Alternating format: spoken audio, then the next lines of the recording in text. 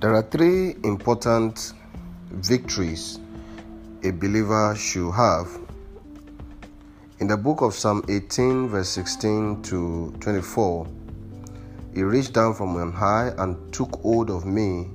He drew me out of the deep waters. He rescued me from the powers of the enemy.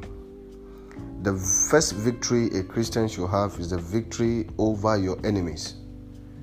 We saw in the life of David that David was faced with so many enemies, from Saul to Goliath to Absalom, and he ran to God. His faith clung to God, and he received victory over his enemy. The second victory we must have is a victory over our critics. We have two types of critics. We have the constructive and the destructive critics. The constructive critics are the one who want us to become a better person. They are the one who want our life to change. They're the one who rebukes us. They're the one who correct us. So they criticize us in a bid to correct us and to instruct us.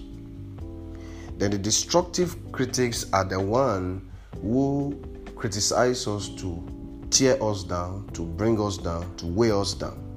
The purpose is to defeat us and to defeat our thoughts. So as a Christian and as a successful person, you must learn to be victorious over critics. One, the constructive one, you need to understand that they are trying to help you become a better person. So you listen with humility and you take instructions. Successful people take instructions. Successful people are teachable. So you have to be teachable, and you have to be calm in responding to every critics. The destructive ones, you already know that they are there to destroy your morale, destroy your motivation, and destroy your drive. You need to learn to move away, move on, and let go of how hurtful their words are to you.